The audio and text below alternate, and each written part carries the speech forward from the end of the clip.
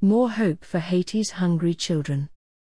Together, we're helping even more hungry children in Haiti to find hope in the classroom. Earlier this year, we began working with a new partner in Haiti, Summit Education. Together, we're serving daily school meals to an additional 6,019 children at 27 new schools across the country. We asked some of the children receiving Mary's meals for the first time what the food means to them. Here's what they said.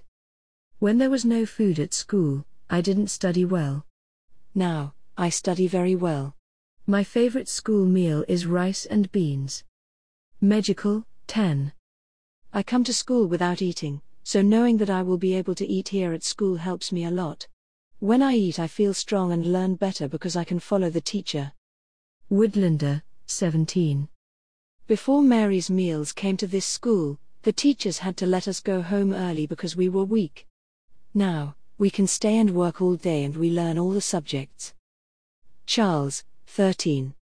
School feeding is very important because when there is no food at home, I am still able to eat something here at school. When I am hungry, I can't work well. But, when I eat, I am able to work harder in class. Fifi, 14.